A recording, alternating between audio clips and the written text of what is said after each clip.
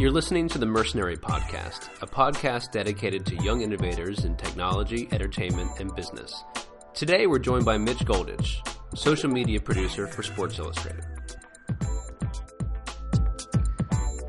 Okay, cool. This is Dan Clifton. Welcome to episode 8 of the Mercenary Podcast. We are joined on this episode by Mitchell Goldich, who is a sports writer and video journalist and is currently a social media producer for Sports Illustrated. Welcome to the podcast, Mitch. Yeah. Thanks for having me. So a little background. Mitchell, Matt Monihan and I went to high school outside Philadelphia originally, so much of this will be skewed towards Philadelphia-based sports. And so if you are a fan of anybody else, keep listening. Let's just get that out of the way. There's heavy bias, which is obviously, I want to talk to Mitch about, how he can't sneak in when he's tweeting about a Cowboys-Packers game. How can you be impartial? So we'll get to that, because I would just be wishing for everyone to get hurt because I'm sort of a jerk in that way. So Mitch, what do you do for Sports Illustrated? Sure. So like you said, I'm a social media producer there, and I actually just started coming up on 3 months since I got hired there. And basically my job on the day-to-day basis, the first thing you should know is I work very strange hours. I like to call myself the nocturnal social media producer because 5 days a week I'm there from 6 p.m. until 2 a.m. And my job is essentially to manage our accounts on Twitter and Facebook and Instagram for the hours that I'm on the clock, and basically sharing posts, and it's fun at night because it's a lot of live game coverage. That's when all the big games are, nights and weekends. So it's a lot of fun because it's a lot of posting and sharing things at the time that sports fans are most excited to be staring at Twitter and paying attention to what's going on. So if you want to watch a big game, and also have snarky but very intelligent commentary go along with it, you're the guy. You're the guy to follow. Although we don't, we're not too snarky from the main account, unfortunately, because that would rub people the wrong way. You can't when the Des Bryant catch the other day, you can't really make fun of Cowboys fans when that's happening, or else you're going to hear from them. Right, or Chris Christie. You can't make fun of Chris Christie, I don't know how you couldn't. We made fun of Chris Christie a little bit. That's good. That's good. All right. So you do that 5 or 6 days a week, or is it like all the time, or is that what's sort of your, It's like, do they have you week. plan around my typical schedule is from Saturday to Wednesday, those 5 days, and then Thursdays and Fridays are my 2 off days. So it's very strange to have that as my weekend, and then also just that I sleep weird hours and I run errands in the middle of the day when everyone else is at work, and it's been a very weird lifestyle, but it works for me because I have always been a night owl anyway. So I sort of view it as part of the adventure. Now, did this job exist? I mean, obviously Twitter didn't exist 10 years ago, but like, did this job even exist like 2 or 3 years ago? Or can you talk about that a little bit, about how all this has sort of developed recently? Sure. 2 or 3 years ago, yes. But I can tell you our team at SI has grown a lot just recently. As recently as maybe a year ago, I think there was just one guy doing everything on his own. I don't know how he did that, or was able to keep up everything around the clock. But when they hired me, I became the 4th person on our team. And so it's definitely an area I think all media companies and probably all companies in general are ramping up their social media teams, just because that's where so many fans or viewers or customers or whoever, that's where they are. So now we have 4 people, which makes it easier for us to have somebody on most hours of the day when things are happening. But I think a lot of places have had social media for the last few years. It's not like it's totally new, but it's definitely, within the last 5 years, it's something that is popping up and becoming a more frequent job for people like me who are writers, but also have a social media background And, I feel like because the first few people that got hired to do it, it was like, okay, well, why don't you just try this? And now there are more and more people who actually have a couple years experience working in social media and then can take on a job like this. So, people are starting to get good at it, and a lot of companies are great at it too. Could I ask you, what kind of tools you guys use? Sure. As far as like posting and getting stuff up, or what do you, I usually just use TweetDeck, and that's our main thing. TweetDeck's great because we've got a million columns and, because we keep track of a bunch of different accounts. As far as other tools, we use Bitly to shorten our links, but there's not a ton that I do that's like crazy or that people would be surprised or not really know how to do. It's actually, it's not that difficult to sort of keep up. Okay. I don't know if that makes. I don't know if "keep up" is the right word, but it's not like we're doing anything that different from a lot of other companies or people who are tweeting at home. I think it's. I don't want to make it sound like it's the easiest thing, but it's not. It's not like rocket science. We're not doing anything too complicated, I don't think. Yeah, I just I hear about a lot of different automation platforms that are geared towards this problem. So there's things like TweetDeck, but there's I don't know if you've ever heard of Buffer or Hootsuite. I've used Hootsuite before. I think I just like TweetDeck and I'm comfortable in there. It's also free. It's also free, and we use it to schedule tweets. Sometimes a lot of what we do is live though instead of scheduled, just because things change and sometimes it's dangerous to schedule something and then who knows what's going to happen and you might want to change your plan. But for the most part, I just kind of use TweetDeck and stare at that for 8 hours while I'm at work. Yeah, I promise I'm not trying to sell you on anything, but do you guys use any analytics? Yeah, we do. We use mostly Chartbeat. Okay. Which I don't know if you're familiar with that or people listening, but that's sort of our main tool to use to track how many people have clicked on every page, and it's really cool with live tracking because you can see how many people are on our website right now and how many people are on each individual story and where did they come from. And that's fun for us to check out, to see which Facebook posts are driving traffic to the site and which tweets are doing well and sending people, and that can be fun to play around with too. Cool. Right. Yeah, because everything changes so quickly, right? I was going to ask you do you have a lot of Dewey? You want to avoid the Dewey beats Truman sort of scheduled tweets that suddenly it's so what if you had a bunch of stuff in the timeline, because I can just imagine there being such an immediacy to get stuff out because as soon as after games finish, a lot of times I see stories that come out immediately and you can tell they had a few narratives prepped. Is that sort of what it's like, or am I just sort of imagining that? No, there's a lot we call it pre-written content. I don't know, an example for the Heisman Trophy, everybody knew that Marcus Mariota was going to win. So we had that story written ahead of time, and it was just a matter of I was working that night, and they told me, okay, Mitch, we've got the story. It's going to come right away. So I'm watching the ceremony on TV like anyone else, and then they announce that he wins.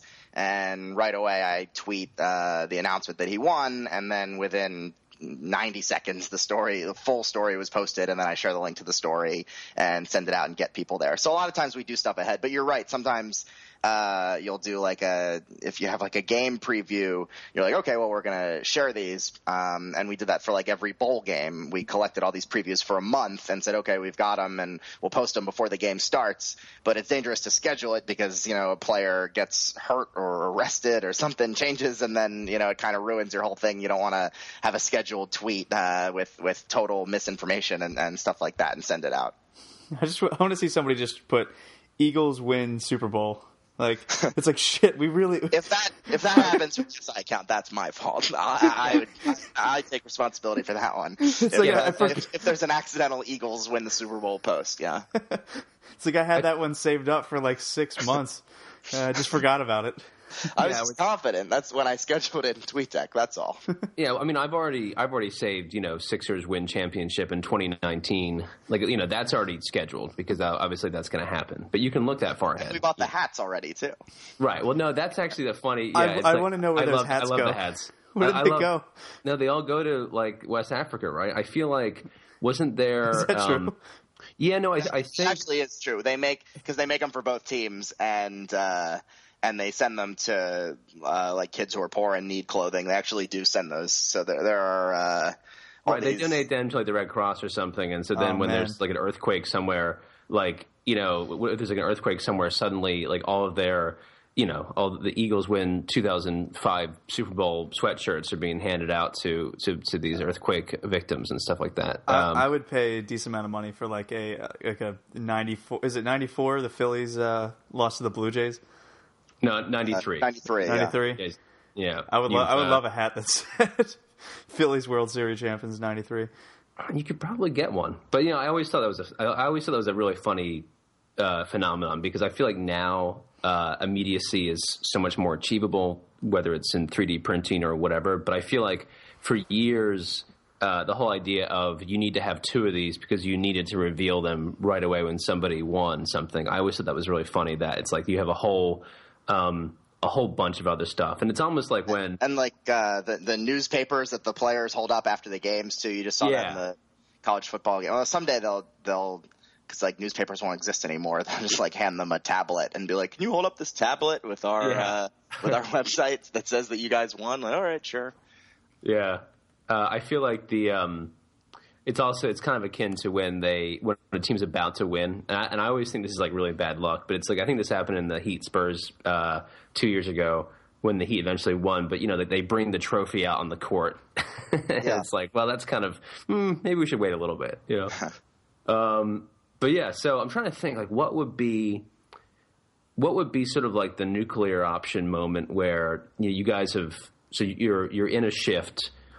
Is there an example of a story or something that came along that completely transformed like your whole week or your whole day, that you had one narrative going and all of a sudden you had to completely change everything? Did anything like that happen so far?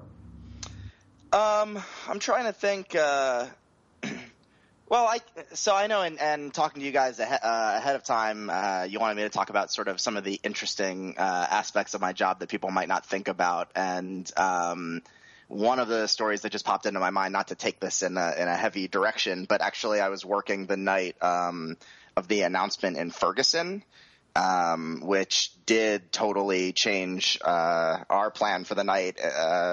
Because we just, didn't really tweet much about sports. I think there was a football game going on, and it was interesting to see, that's basically the only thing anyone was talking about was what was happening in Ferguson. Mm-hmm. And so we were kind of like keeping an eye on other companies and sports websites and Twitter accounts. And it was just a lot of silence, and you want to be careful to be respectful and not say anything that's accidentally insensitive. So from our account, we sort of we were just kind of hanging out watching what was going on and being careful not to post anything. So sometimes it's like things in the real world that are outside of sports happen and sort of totally disrupt whatever you thought the plan was going to be for that day. Yeah, you don't want to be the recently I saw, the shootings in France and my Twitter feed and a bunch of other things were just dominated by stories about that. And you don't want to be the celebrity who is hawking some weight loss thing that suddenly like they planned out, like their team planned out tweets like 30 days in advance.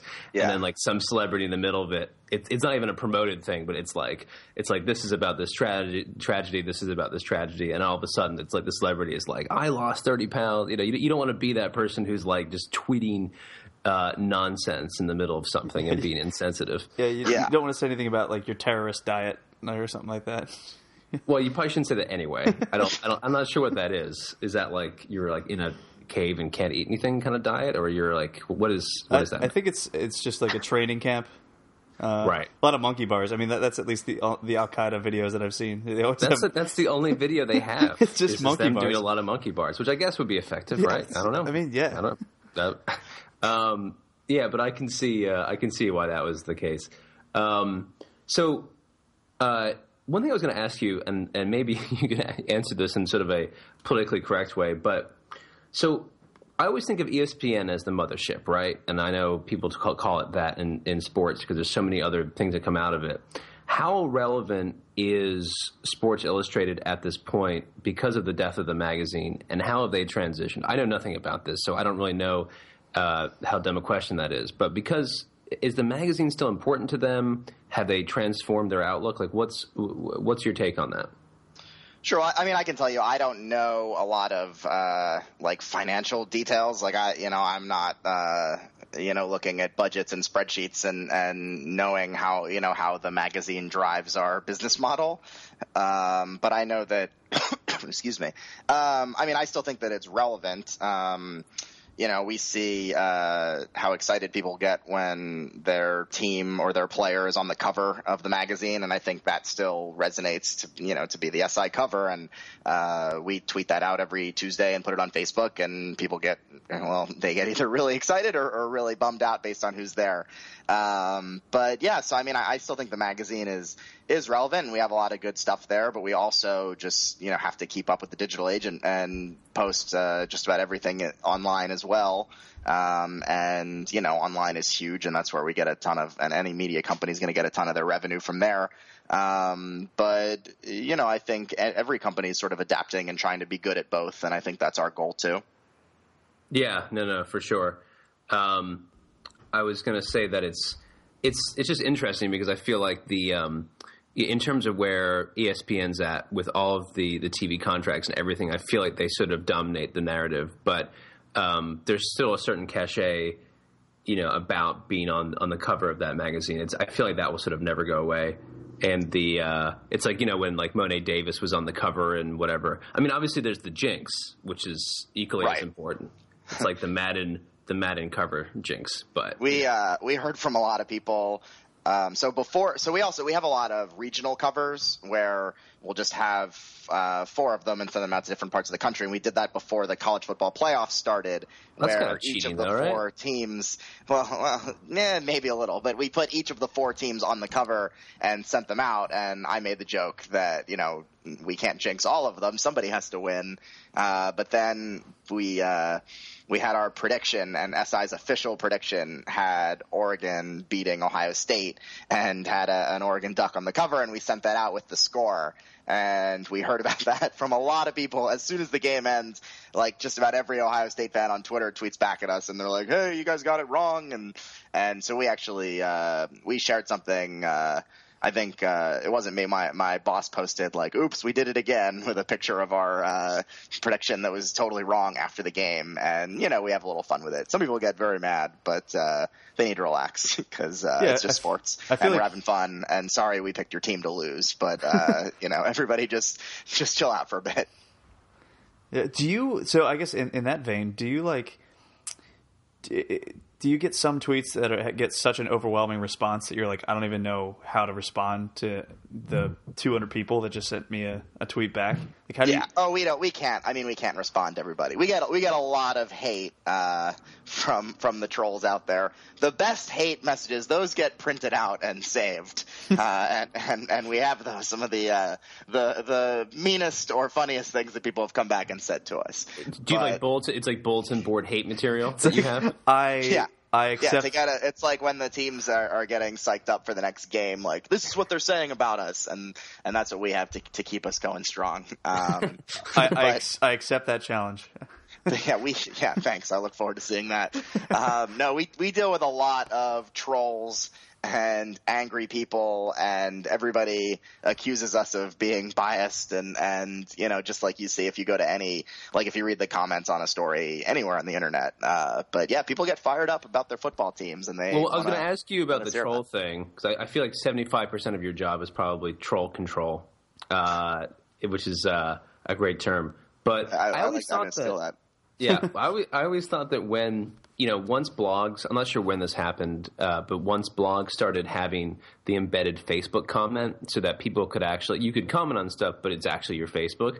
And because Facebook has always been about, like, that's a real person behind this, for the most part, I always thought that sort of trolling would sort of like be reduced a little bit. But people people you just would think that, but you would think. but no. It's like if people are going to be a racist asshole and have it be on their Facebook, I guess they think that's okay. I don't know. Our Facebook page, that's one of the less glamorous things that I do is booting people out. A lot of it we let it stay, but some people comments get deleted or are bad enough to delete the comment and ban the user. We get a lot of stories when like sports and politics mix. And they'll say, this isn't a sports story or stick to sports. Or then, like we had this a lot with there was the wave of athletes who were wearing the I Can't Breathe T-shirts when they were warming up for NBA games and then college and even high school.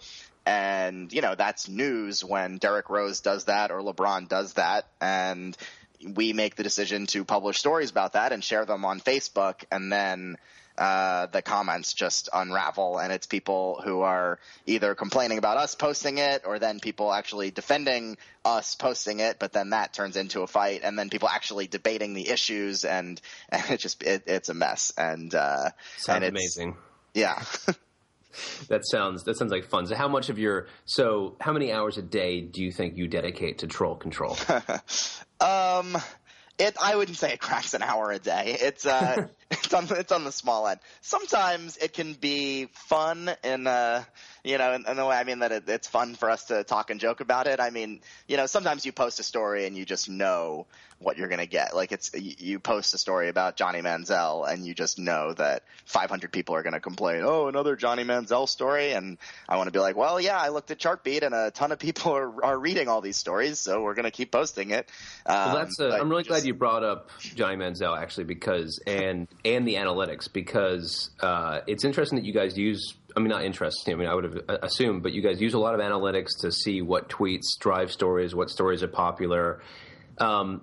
When it comes to people like Johnny Manziel or maybe even Tim Tebow in the past, a lot of times I feel like there's this overall narrative that I think a lot of people think, and you can probably refute this with a very correct answer, but a lot of people think no one cares about Johnny Manziel, no one cares about Tim Tebow. They're not. It's not like they're stars. It's not like they're actually performing. But tons of people care. Yeah, it's amazing. But the thing is, that people. I think the overall narrative is, well, why does the media? It's a media created story. Why does the media always do this? But can you tell me that people do care, and that's why? Like, you guys just don't make this up for your own good. Like, you want to publish these stories because based on analytics that people care about this, right? Yeah, and I mean, and again, I'm not. I wouldn't call myself the expert on the analytics, and I don't know what like our top stories are at all times. But generally, yes, I think for SI and for any company, I've always thought this, that it's like, any media company, they know how many people are clicking on every story and watching every video and tuning in. And people would stop posting on a topic that nobody was reading about. And when we post something about, whether it's a Manziel or a Tebow or somebody like that, it typically it'll do well on Twitter and Facebook, and it moves the needle and people talk about it. And you're right, a lot of the comments are going to be, oh, we don't care, nobody cares about Manziel, but it's amazing how many people do, and they want to hear the update about his latest fight with the offensive coordinator or whatever's going on. I mean, from my perspective, I don't really know who Johnny Manziel is aside from the Snickers commercials. But I looked. Sure, good. I'm looking at his Wikipedia, and under personal life, see, it's like a kind of a non sequitur. It's just like Manziel is a Christian. Manziel is a friend of rap artist Drake. He is. Yeah. And in April 2014, Drake released a track entitled "Draft Day," which includes a shout out to Manziel. I wish that my Wikipedia page, which has nothing on it, had something similar, because that's just like, that gives me no information about who this guy is.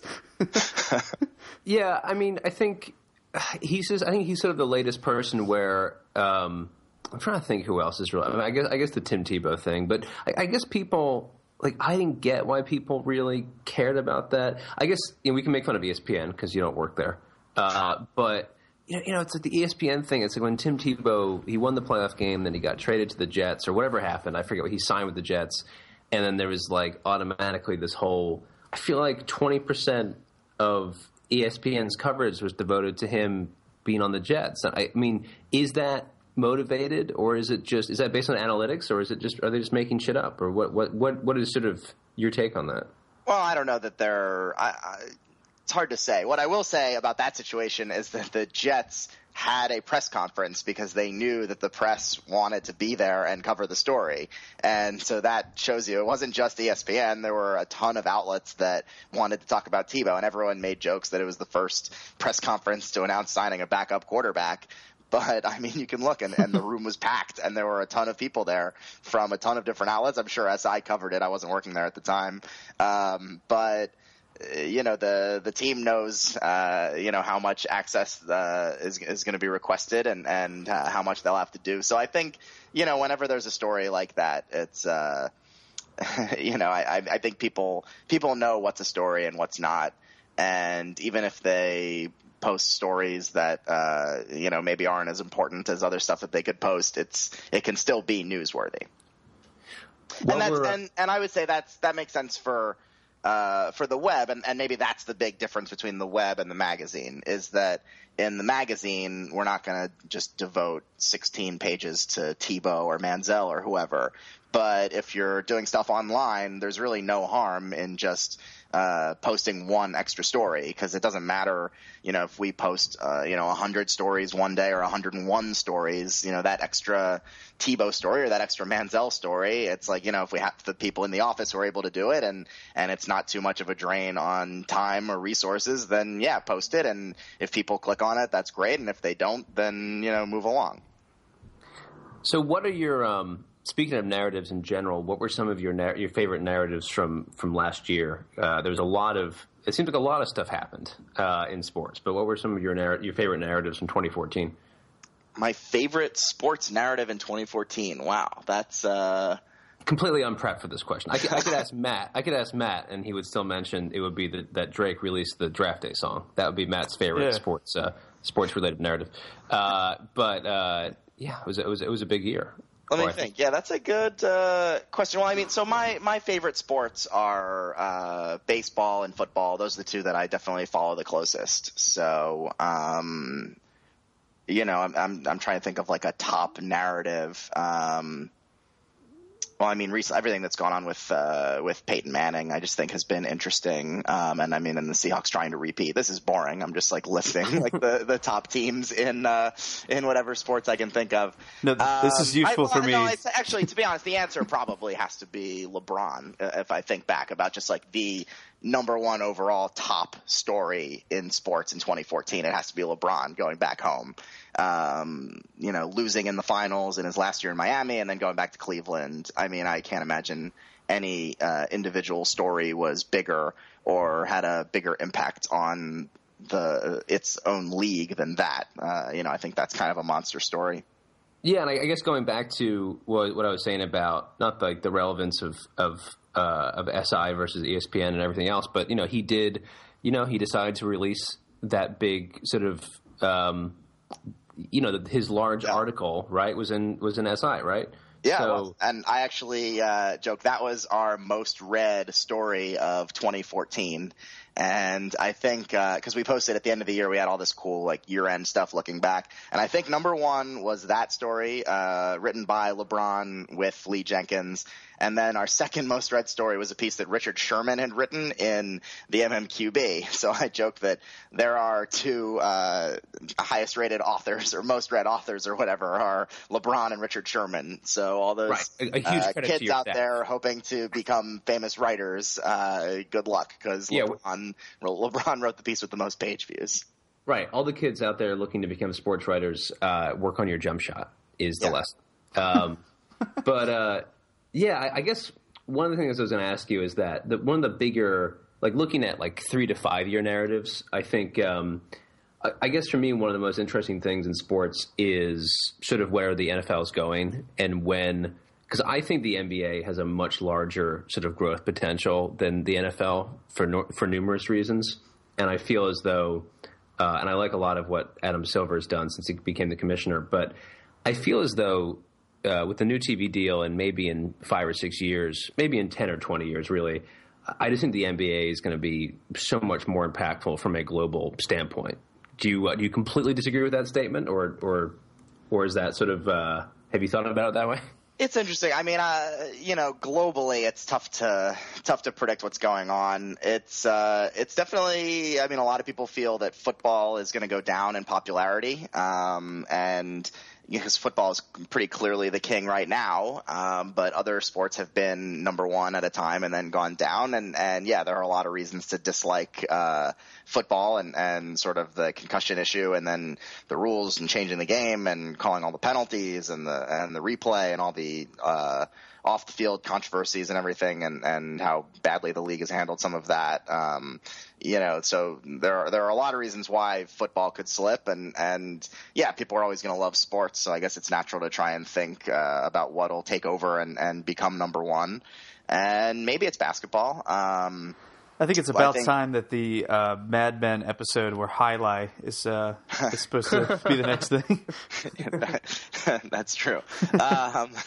That's good. I didn't even watch Mad Men, but I've seen that scene because I feel like that's a video people have shared around or sent to me or whatever. Highlight in the XFL. Some of the greatest blunders. The XFL could be much more popular if it had launched now. I think Bill Simmons might have written about this at some point, or it was like a reader question. But the XFL did all of the things for football that the NFL is currently taking out of the game. And if it was to launch now, I think some people would actually love seeing a league where you can just knock the crap out of people and you're not going to get flagged for it. It didn't have something to do with the World Wrestling Federation too. Yes. Was it? Yeah, Vince McMahon was like the founder or owner of the league, or is that what happened? I think that might have been the connection. Yeah, well, one of my favorite things is actually there's a movie, which is an awful film, called The Sixth Day, and it stars Arnold Schwarzenegger, and I think it came out in 2001, maybe it's 2000, and they had the amazing premonition. They're like, it was set in the near future. I think it actually was set in 2015, which is amazing. And it's actually a cloning movie. But one of my favorite parts of that film is that the opening sequence it's the XFL, and the XFL has survived till 2015, which of course it didn't because it folded after 2 years.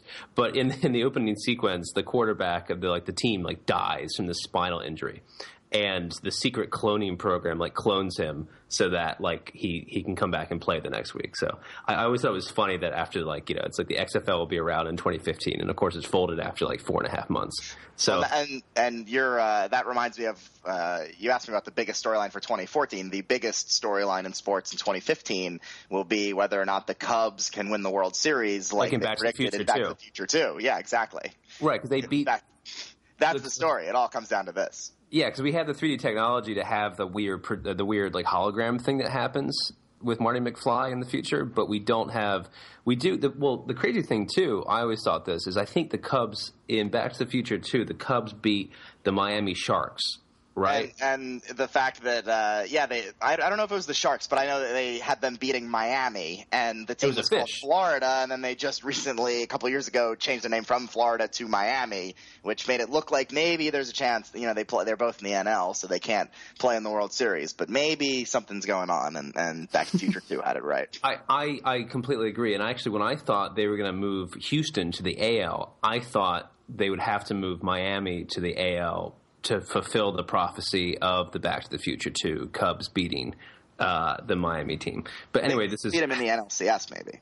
Yeah, no, I love when movies do future sci-fi stuff that then obviously it never works out, but it's always way closer than you thought it was. It's like Parks and Rec, which is now set in 2017 for some reason, and they have those cool 3D phones. This really? Is now gone off. This is not what we planned on talking about today, but this is great. It really does not matter. I gotta watch more Parks and Rec. Yeah. No. I love the 3D phone. No, but yeah, I guess with the whole, I just don't see. I guess people haven't really talked about it because maybe people don't care. I mean, I guess with all the controversy that's happened this past year, people still Like ratings are huge. No one really cares. I guess there's got to be a weird tipping point where people stop watching football, but I just don't know when that will actually be. Well, when is soccer going to happen? Because it seems like it comes to a point where everyone's like, yeah, soccer. Like we love the World Cup, and then it's just like, nah. Well, it's only a certain group of people that go to the Union games. It does. I feel like every time there's a World Cup, it's more and more popular. Like, you're right that they say that every World Cup, but it really does. I can only remember 3 World Cups. Everybody's more and more into it. I love soccer. I played it when I was, in high school and before then. I mean, me and Dan actually first met on a soccer team that won the championship, the intramural.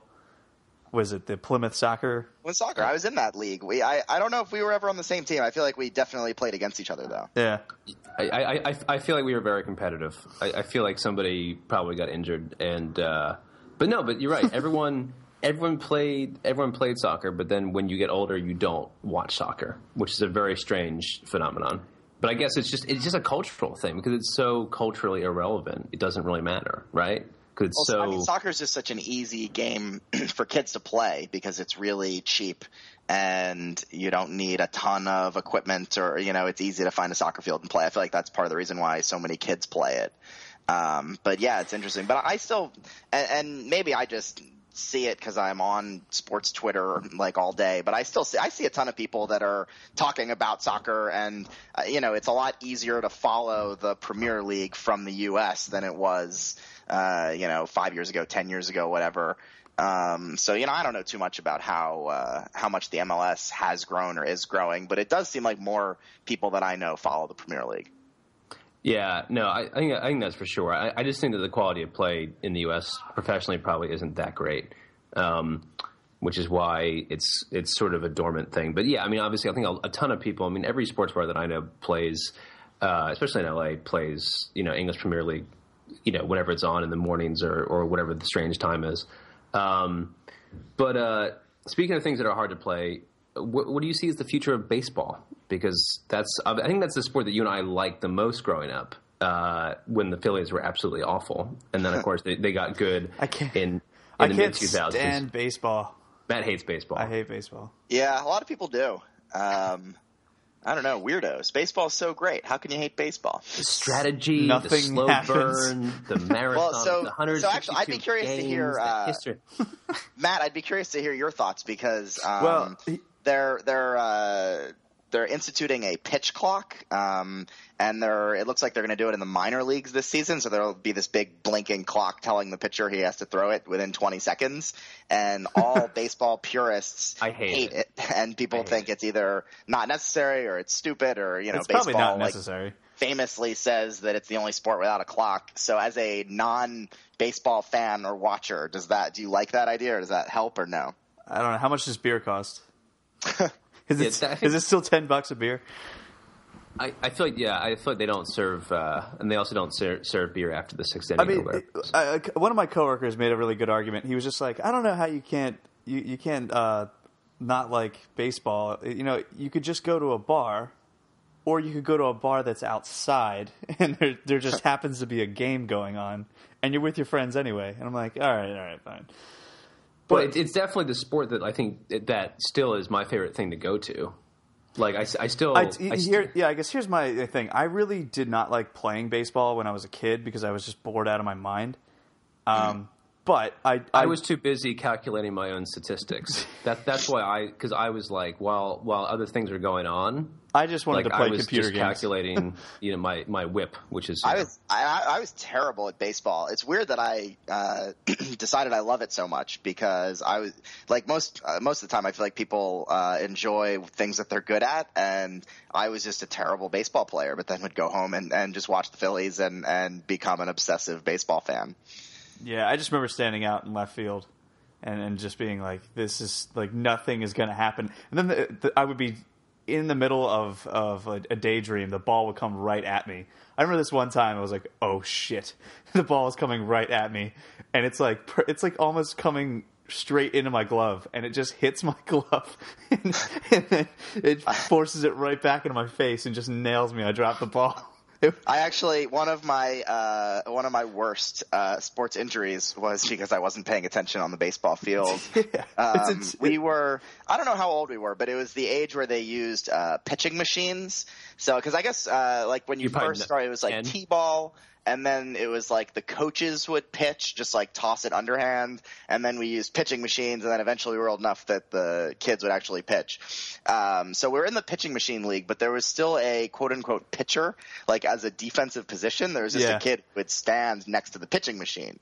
And I was doing that for this game. And that is by far, that's the worst spot on the baseball field to be not paying attention. But I was just off in my own little world and dreaming, and somebody hit a line drive right back at me, and it was too late, and I got hit right in the mouth. And I couldn't have been more than like 30 or 40 feet away off an aluminum bat.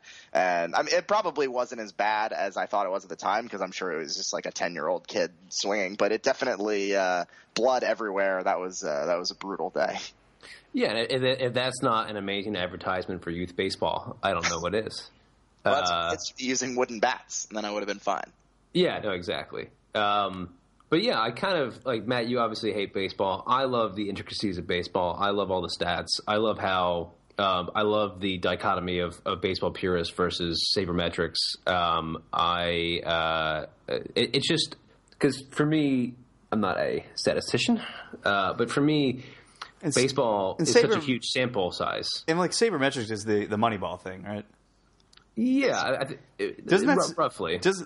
How can you be a baseball purist and be against that? I feel like the entire reason that people really like baseball is for the stats. So the main, and I get frustrated sometimes. I'll try not to get too worked up here, or maybe that's what you guys want. That's what I want. I think you're. But yeah, so I'm all in on the Saber movement and advanced stats and analytics, and I feel the way about baseball and really every sport, because I think football has gotten better with it, and basketball they're doing all the motion capture technology stuff, and it's really cool. Right. And some people just say like they're like the stereotype is like the old crusty scout who trusts his eyes and doesn't need the like numbers. This guy looks like a baseball player. But what bothers me is, because I see this debate and I hop into it from time to time, but it bothers me like how dug in people are.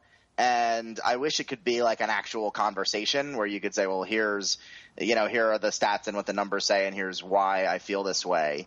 And then have somebody else be like, oh, that's interesting. I disagree with you, but I respect your opinion. But that's not a conversation that ever happens anywhere on the internet. But it's just amazing how dug in both sides are. And like it feels like you're either Saber or you're not. And it's very hard, for people to just like keep an open mind. Like you can disagree with it without being like anti and hating it. And I see that where, I'll read a story or something on a site like Baseball Prospectus or Fangraphs that's like really stat heavy, and people just dismiss it so quickly. And it's like, well, they can't even like read it. Or like if something happens like the Kansas City Royals who went to the World Series, they were sort of like the anti-Saber team because they were doing a lot of like small ball and things that things that you just wouldn't expect to happen. Their run was really unlikely, and there were so many people ready to just like rub it in everyone's faces and be like, see, you guys don't know anything about baseball. And it's like, well, all right, whatever.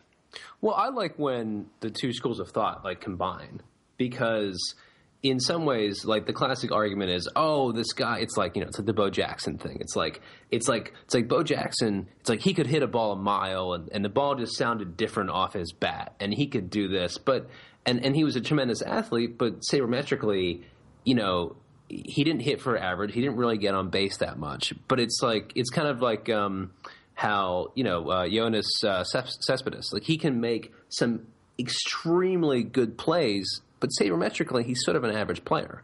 And so it's sort of because his OPS is like 690 or something after he got traded. So it is kind of interesting for people, that whole argument happens constantly. And I agree. You need both, but I think that's another problem with the stereotyping is that people think the people who are anti-analytics think that the analytics people don't know anything about the game or don't watch the game, or look at film. And so the Sixers are in this revolution because they hired Sam Hinkie, an analytics guy, and a lot of people loved the move and a lot of people hated it because they said, oh, they're hiring an analytics guy and he's going to use his computers to build the team. And I remember watching I love it so much. Yeah, I'm all aboard on Team Hinkie, but I remember watching his intro press conference, and somebody asked him a question, and he had to explain that he spends a lot of time in the gym watching people and like scouting players, and like of course he does. He's an NBA general manager now, and the fact that he had to explain that he does actually spend time like watching players, he's not just like looking at his computer all the time. Like it's so important to be able to do both. And well, let me that's part of the problem is that people think that the computer guys don't actually watch games, but like of course even the Saber stat nerds are still like watching baseball games to help inform their decisions. Well, let me explain what the Sixers are going through for Matt. So Matt, say you are a company that you have a few assets, but you have a lot of debt, and there's no real way to get out of that debt without filing Chapter 7. Is it Chapter 11 or what is it for businesses? I forget what it is. But Chapter 13, perhaps? Go on. some chapter of bankruptcy. So it's either you could struggle on with sort of what you have and sort of eke out a living, or sort of hope that things turn the corner. You're sort of waiting for an act of God to turn the corner. Or you file bankruptcy and you try and get rid of all your debt and try and start over again from the bottom. And you have a few very rough years, but ultimately, once you emerge from bankruptcy, you have a much better outlook than sort of being mired in mediocrity for 10 years. That's sort of Mitch, would you agree that's sort of what the Sixers have sort of decided to do? That's a long explanation. Basically, the Cliff Notes version is that they're tanking and they stripped away their team to be awful, hoping to stockpile draft picks. Well, that's what I'm saying. They'd rather be awful. Like the worst thing is to be mediocre. So they'd rather be awful. I'm glad you went on the bankruptcy analogy, where you could have just been like, well, if they're bad for long enough, they'll just get enough draft picks. Yeah. Which explains the Tank Squad Twitter account. But the NBA is I don't know. It's probably one of the more unbalanced leagues in terms of how many people make the playoffs. And actually, well, it's really because there's only 5 people on the court at the same time. And so one person can change the outlook of a game way more than, say, in baseball or in football, when you have more people on the field. Of any sport, basketball is the one where you most need a star to lead your team to a title. And so the thinking is get as bad as possible to get more draft picks. And what's been genius by the Sixers, which is sort of unintentional, is that they've not only have they been very bad, but they've also drafted lots of players with upside, however, who have been injured or, and this is my favorite, are not in the country. Right, and you don't know for sure that that's unintentional. That might all be part of the plan. It sounded like your longer explanation to Matt was really also your way of just rationalizing it to and defending it, that you think it's fine to do because people do it in other in business as well. Completely. I feel like anyone who and let's be honest, it is a business. Like yeah. No, it's like ultimately. You're trying to build the value of the team, and I know people are like, "Well, I paid for season tickets, or I did this, and I'm trying to watch a fun, entertaining game." And actually, the team this year, because they have a lot of young athletic players who, I would say that they're anything but. I mean, they're very entertaining. It's fun. I mean, a lot of people in the national media before the season, they were like, "Oh, I can't believe the Sixers are doing this to their fans."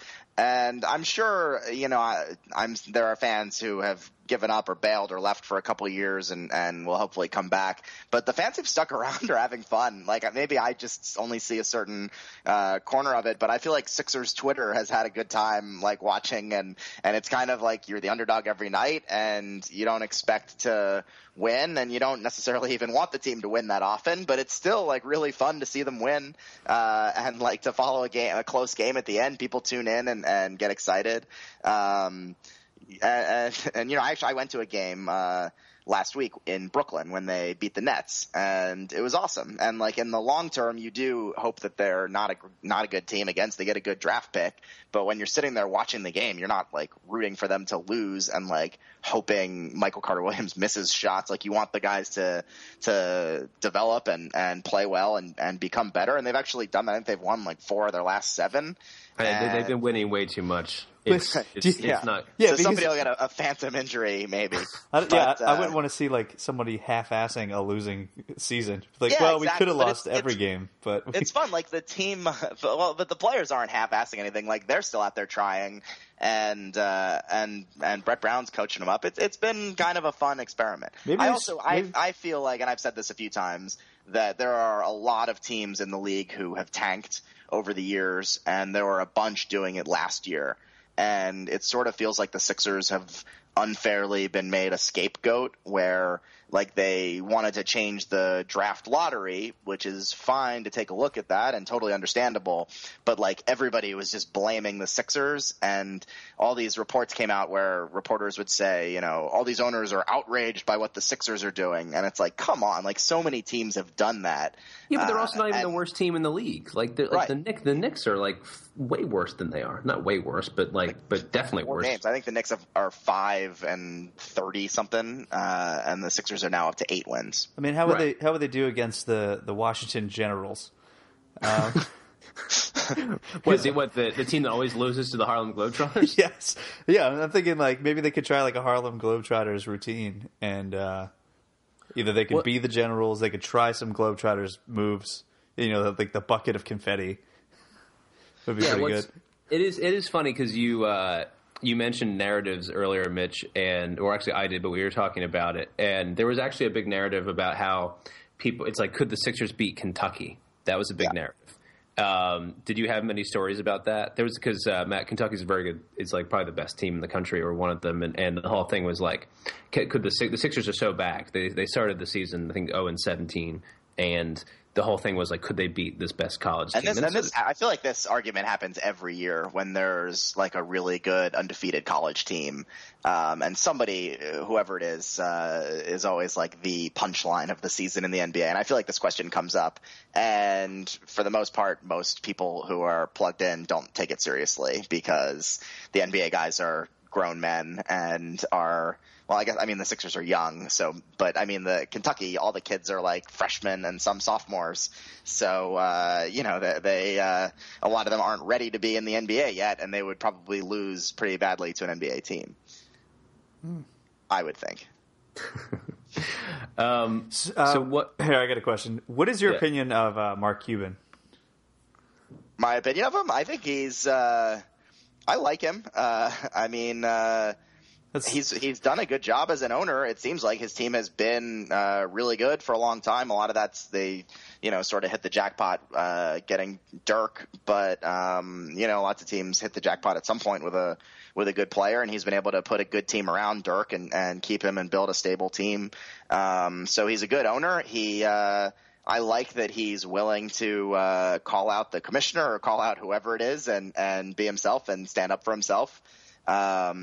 You know, I guess he rubs some people the wrong way, but I think most people seem to like him, and you know, I'm fine with him.